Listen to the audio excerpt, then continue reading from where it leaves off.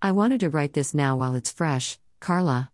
So much information to discern, it was hard to take it all in at the present moment. Family, you were right on with the wedding in 2007 and my mom. She was in a way gunning for me, and I felt it when I picked up the phone. She was very aggressive and angry about what had been said. I was just the target she was aiming for, or perhaps might have been in the way. Marissa, cousin, I always knew there was something not so right with her and her husband because it was such a quick engagement, and then the wedding.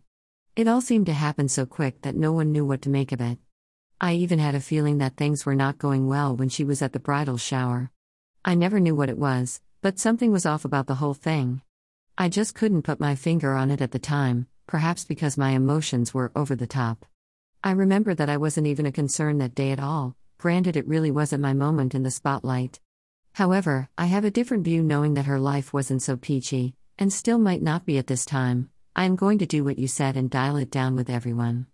I'll play with my own thing and just let the chips kind of fall. Nikolai, I always got the sense when he dropped out of school that he was wondering and trying to find out his passion. I don't think he ever really found that out ever. He always seemed to dabble in one thing and then just jump to a whole other thing. Then in the next note it was something else. He never quite stuck with one thing, and if I couple that with the passion thing, you hit it dead on.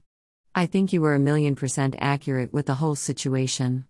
I think I'm just a thing he sees every few years and then I'm gone again, and there will never be a solid relationship if he doesn't get himself straight. Then again, I am the polar opposite, with my path set since I was 15. The lobbyist sounds interesting. I'll definitely keep an eye open. I mean, it does make sense since it is my senior year and I'm an hour from DC. I've never even been there, so maybe I'll have the opportunity in the near future.